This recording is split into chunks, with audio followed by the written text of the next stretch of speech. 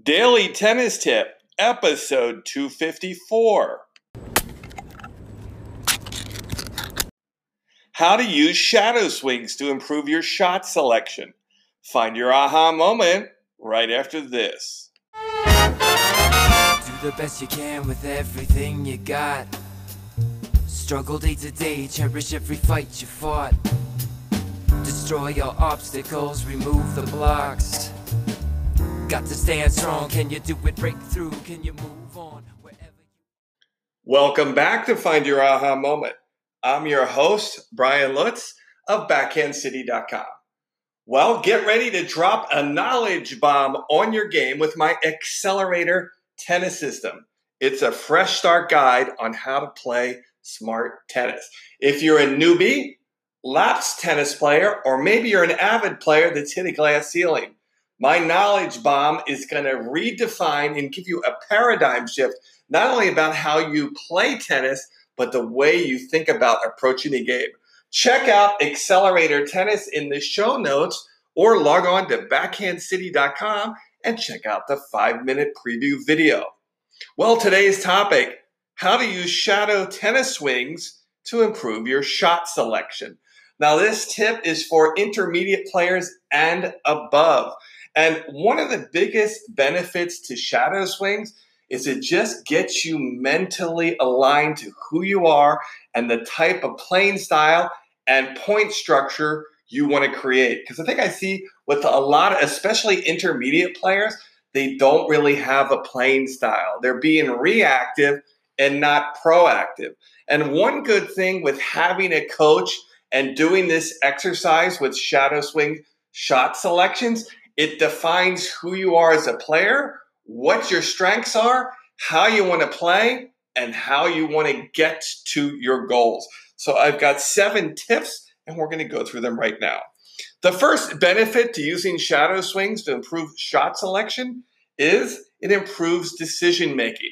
And for those of you who aren't familiar with shadow swings, they're basically swings towards a ball that isn't there. So you're just rehearsing the shots without the ball. So you're going to use the same urgency, the same intensity as you would if there was a ball there, but you're going to be working without a ball, and you and your coach are going to go through the most common situations that come up when you play, and this is going to be really good for your decision making, because believe it or not, the ball can be a distraction when it comes to developing these decision making skills.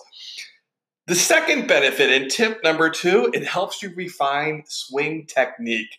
It's going to allow you to swing with freedom, urgency, and aggressiveness, and allows you to kind of just explore what you want to be and how you want to go about it. The third benefit in tip number 3, it's going to allow you to activate your footwork. Again, you're not preoccupied with the ball. You're really just going through imaginary shot sequences. And one of the things you want to do when you do this exercise is use crisp and alert activated footwork. Tip number 4, you want to develop shot sequences. And you're going to need a little bit of feedback from your coach, because your coach, he or she should know your game by now, and they know what common situations come up. So you're going to practice no more than 1, 2, or 3 maximum different shot sequences. And typically what I'll do with my students is I'll just work on one shot sequence, and then we'll just stack each shot on top of each other until the point's finished. And then obviously when we go through this a few times and the confidence is developed, we'll start adding tennis balls in there. Tip number 5, you want to just repeat this over and over so you develop the discipline of the shot sequence. So here's an example. Let's say you hit a big first serve to your opponent's backhand on the ad court. If it's a right-hander, they'll probably just block it or chip it back, allowing you the opportunity to get aggressive with, let's say, your forehand. So when you do this, you're going to want to do your shadow serve, land crisply and urgently like a cat landing on the floor, and then you're going to run around and hit a forehand, most likely cross court. Okay? The next thing you're going to do is you're just going to keep repeating these sequences to develop confidence. And then finally, You're going to repeating them over and over again because, believe it or not, if you do this 4, 5, 6 times in a row, you're actually going to be surprised about how great of a workout it is. So in summary, the best reasons to use these shadow swings to improve shot selection under the supervision of a tennis coach is to improve your decision making, refine your technique, activate your footwork, develop clear, defined shot sequences. And this is going to be really important because this is where you're developing your playing style based on your skills and your physical attributes that you work on in collaboration with your coach.